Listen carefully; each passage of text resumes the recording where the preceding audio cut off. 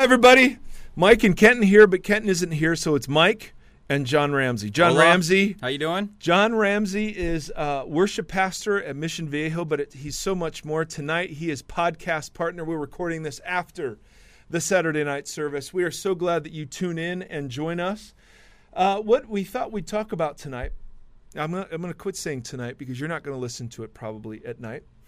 What we're going to talk about now is what is the posture that followers of Jesus should have in the middle of all this economic news? You know, obviously since 2007, we've been in the middle of just incredible pain financially. Many of us have lost jobs. Many of us have seen our retirement go out the window. Many of us have had to kind of define ourselves in the workplace. And, you know, now all of this stuff is coming. Our debt's been downgraded and the markets are spooked, and, you know, we've lost massive amounts of money in the stock market. A lot of people have. And what is the posture that disciples of Jesus are to have? And we just want to take a few moments, and we don't have, obviously, all the answers, but just want to give some thoughts. Because one of the things, John, and tell me if you agree with this, ideally, the posture of disciples of Jesus should not be the same fear, the same anxiety, and the same trust in money that the rest of the world displays. But I kind of find that that's great in theory, but in practice, that doesn't play out. It doesn't really happen. What do you think that is? We have a part of us that we are living in two. Our feet are in two parts of the world, and we have one part that we are in our culture and we see that and it draws us in. And then there's this part that we know about what Jesus is calling us to. Mm-hmm. And we're just caught in this, proverbial rock and hard place spot, and we're pulled in two different directions. Right. So we're bombarded with, at least 2,000 commercial images a day. And we're inculcated with the view that yes, God is good, and one of the ways that he demonstrates his goodness is by providing for us financially. Yeah. And so when you see that being messed with, what we don't want to say is, hey, it's wrong. But we do want to raise the question, should the posture be the same as that of the world? Should the fear be the same? Should the anxiety be the same? And the thing that just strikes me is Jesus, takes the values of the world and he places them low on God's priority list. And he takes the values that are low on the world's priority list and he elevates them in the kingdom. And so he'll say ridiculous things like, fortunate is the man who is being persecuted for his faith. Fortunate is the person who is mourning. Fortunate is the person who will be not only persecuted but will suffer for the sake of righteousness. Blessed are the poor in spirit. Yeah. You have these things called Beatitudes where Jesus takes, he doesn't pronounce them over the successful and the ambitious and the wealthy. He pronounces them over the folks in Jewish culture that were not highly regarded, the meek, the humble, the poor in spirit, the persecuted. Nobody's gunning to be that. And yet, the invitation of Jesus is, in God's kingdom, it's actually possible to consider yourself fortunate in the midst of circumstances that aren't to your liking. Sure. So we live in this upside downness then, right? That's what Jesus is presenting is right. The world that we live in is in all reality is upside down. That's right. So then how do we live in that upside downness in following Jesus?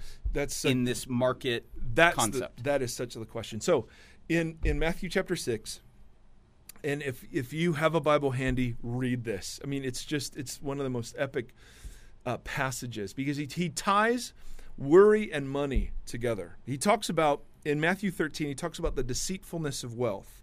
And he ties it to one of the things that keeps us from being fruitful is the worries of this life and the deceitfulness of wealth. So he ties those two together in Matthew 13. He also ties them together in Matthew 6, where he talks about you cannot serve two masters.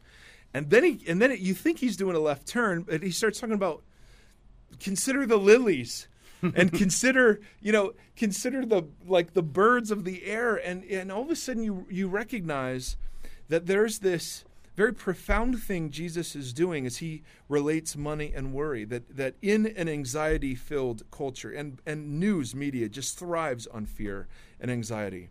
And in a saturated environment like that, Jesus speaks this word that says, listen, it's not only that God will take care of grass and birds and flowers, but it's that they have a carefreeness to them. That's what we're called to emulate, because the grass does wither and the birds do die. Yeah.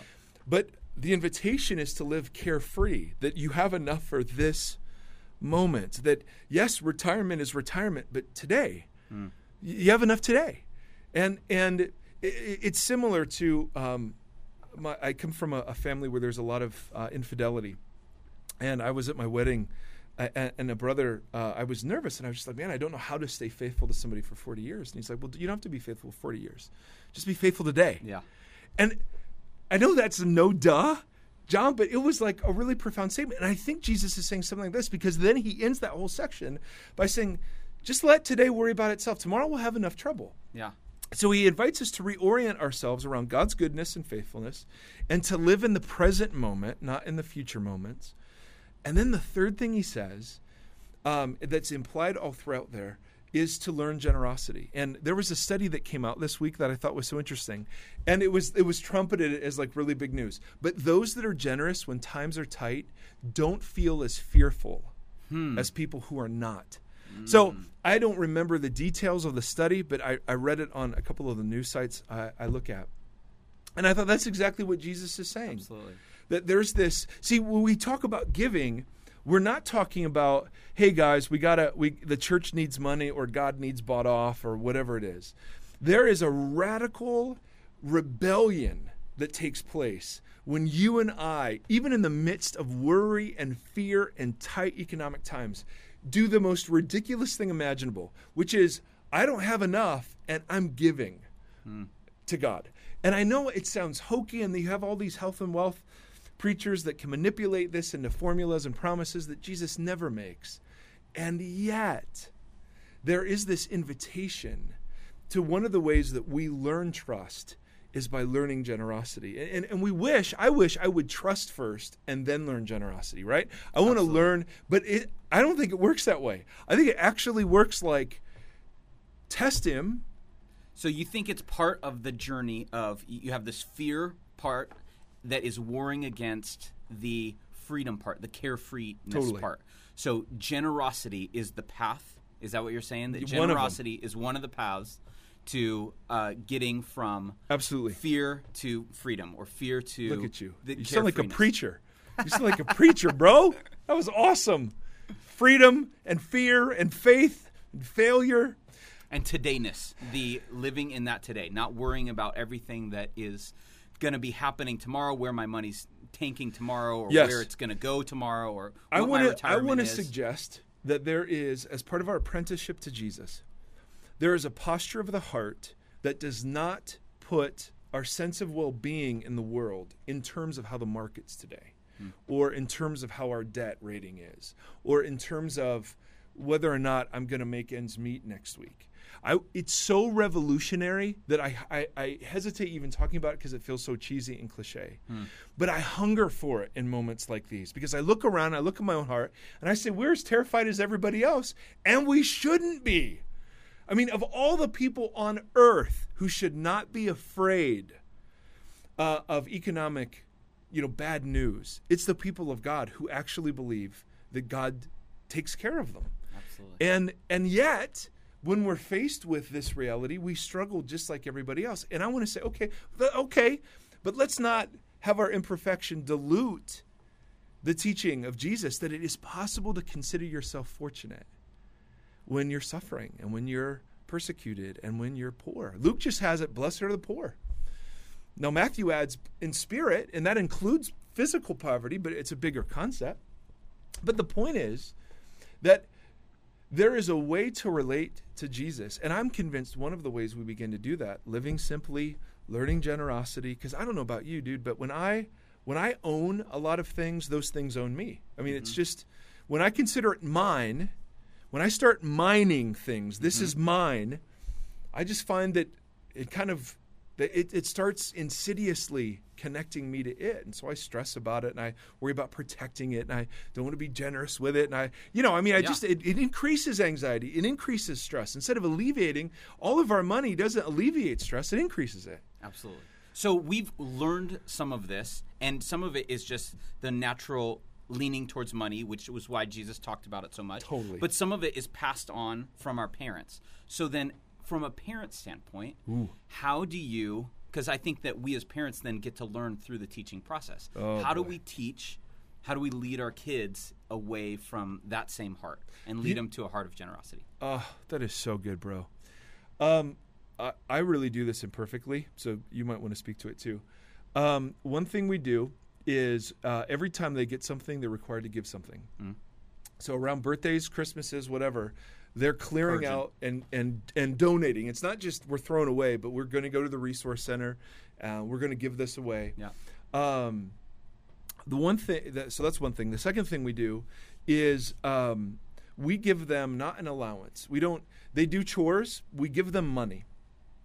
And one of the things they've seen us model, because we bring them into, big decisions about cars and money and gift cards. And God calls us, he's at least called me into some crazy stuff where I'd much rather just be like, hey, here's my 10% and, I get the rest. And so we brought our kids into that. And so, VBS, they're going to take their allowance, and they're just like, well, yeah, we'll give it. I mean, for water wells. I mean, so it's not shielding them from the needs of the world. It's actually inviting them into the process my wife and I are on. Yeah. Third thing, and this is where I'm horrible, John, so you need to correct me. I am absolutely financially conservative, and one of the first questions I'll ask about everything is how much it cost. So Justy will come home with this, and I'll be like, well, how much did it cost? And I've seen Nate and Hannah pick that up too, and I don't like that. Now, that's a factor, but I also want to talk about want versus need. Yeah. That's really what I'm getting at there. Totally. And that's the part I'm not talking to them about it. Because when I say, well, how much does it cost? In my mind, there's a whole litany of assumptions about, well, at this point, it's a want. At this point, it's a need. And that felt like want to me, not need. Yeah. And so I need to do so much better in inviting them into this, because the thing I want them to begin to see is exactly what I want for me and I want for our church, is that there is a posture of the heart that brings freedom that is independent of how your circumstances actually are. Now, that doesn't mean we're not sad. It doesn't mean we don't lament. It doesn't mean we don't get frustrated or we don't think life's unfair. But it does mean that our sense of well-being in the world fundamentally isn't tied to how my life is going according to my definitions of health or prosperity or the dreams I had. Yeah. That there is something else out there, and that's what we want people to hunger for and to thirst for. Yep. Last thoughts, Jon Ramsay. I love what you're saying about wants. I call it the wanter, and work with my kids, and I work through it. I'm trying to lead through my own brokenness and trying to fix that in my own heart, because my wanter wants some stuff, and I see it in my kids that their wanter, they want some stuff, and instead of moving after that, moving at a heart of generosity, moving at a heart of that they're grateful for what they have, and I think that's becomes gratitude, dude. Oh my back goodness, to wanting what you have, not wanting the stuff that you don't have. And I've heard that somewhere. I think Kenton B. Shore has ground that into us. Ladies and gentlemen, we are grateful that you so faithfully tune in. If you ever disagree, agree, have other questions, please feel free to send them in, and we'd love to talk about them. So God bless you. John, thank you for the assist. Mr. Erre. Yes. All right, everybody. We'll see you. Peace out.